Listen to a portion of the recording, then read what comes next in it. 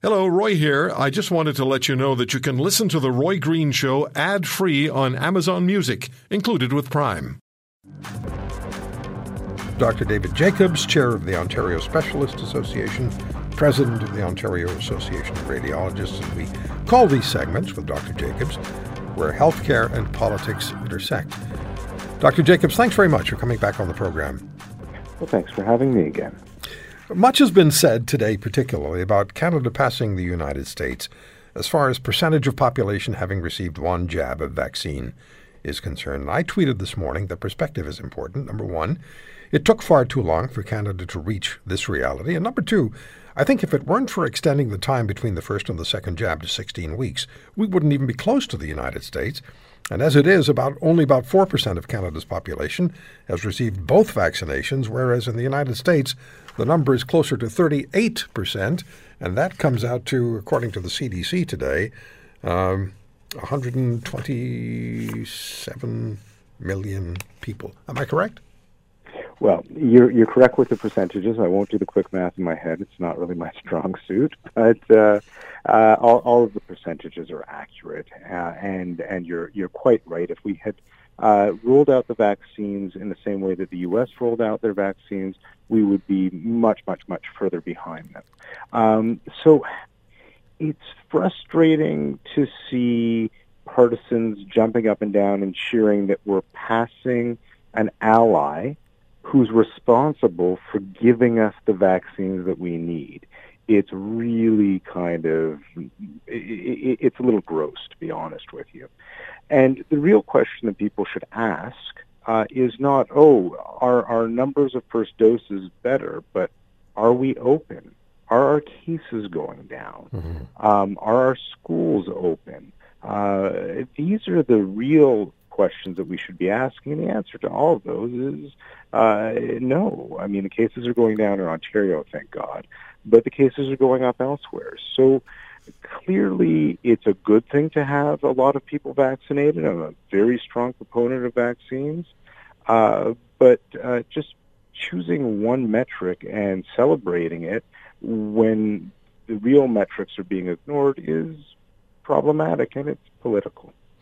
Yeah, and what is it about Canada and about Canadians where we always find ourselves comparing ourselves to the United States and we twist ourselves into pretzels, trying to find some way in which we think we can say we're better than they are when we're doing the same thing. I don't understand why we're so determined to do this.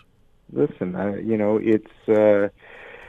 It really comes down to an inferiority complex, and for a country as old as ours, and we really do have a rich history, to continuously try to compare to a country that is 10 times the size of us, much different climate, much different history, is kind of sad. We should be adult enough right now for us to say we're proud of our own achievements and focus on those. Yeah.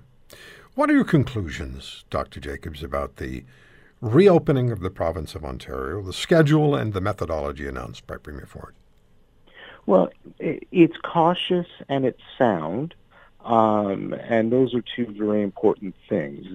My criticisms are that we're not getting kids back into school. I think that it's very important for kids' mental health, even if they're not learning a damn thing, just to get them back a little bit of normalcy, and that will help kick off the following school year. So I think that it's really, really important, and every single major pediatric society and hospital agrees with me. The problem for Premier Ford is that schools became political, and people were attacking him on schools with really weak data, very weak data. But you had big names shouting him down, and it cost him politically. And now he's rightfully so very cautious about reopening schools. Well, there's a reason that we call these segments, and I think we do it with your approval, when healthcare and politics intersect. And you and I have talked about, I've asked you about this, and that is that healthcare professionals do allow their political preferences to, this may not be the best choice of words, infect their pandemic messaging. Am I close? Absolutely, and guess what? I'm as guilty of that as others. And it would be really rich of me to suggest otherwise. That having been said, I try my best to call out nonsense when I see it. And you'll remember when a certain minister went down south for holidays, I was furious about that, and I spoke out about it. But I think that we all have our own political leanings, but we have to make sure that whatever political leanings we have are used to criticize in a constructive way to direct the pandemic effort for the better. And we have to make sure that we're not using our voices in such a way that people get injured. So you really have to be careful, because we're in a position of trust and some power. So it's important to use that carefully. Dr. Jacobs, if we take politics right out of the equation, because we've been in this pandemic for well over a year now, if we were to take politics right out of the equation, how would we be approaching what needs to be done now? How would it change? What do you think? Well, I think that we would have been in a very different situation right from the beginning. If we had taken politics and the social justice and all of that out and just looked at this as purely a pandemic that needs to be addressed, we would have taken Australia's route and closed down the borders hard, put a lot of restrictions on people's personal liberties, and we would have come out of this much faster. That having been said, we didn't, and we are where we are. I think that the only thing that I would see differently in terms of how we should respond at this point would be in terms of the reopening. Perhaps we would reopen a week or two sooner. Perhaps we'd be a little bit more aggressive with the reopening. But we have to remember that there's a wild card out there, which is the Indian variant. And we have to take into consideration that we could hit a fourth wave if we're not careful. So I think that we are where we are right now.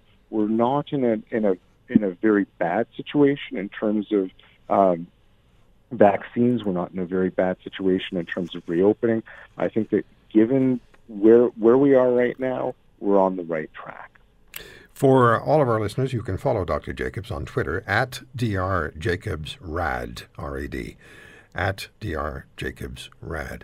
Just want to say one more thing. The total numbers of vaccinations in the United States, 281,595,351.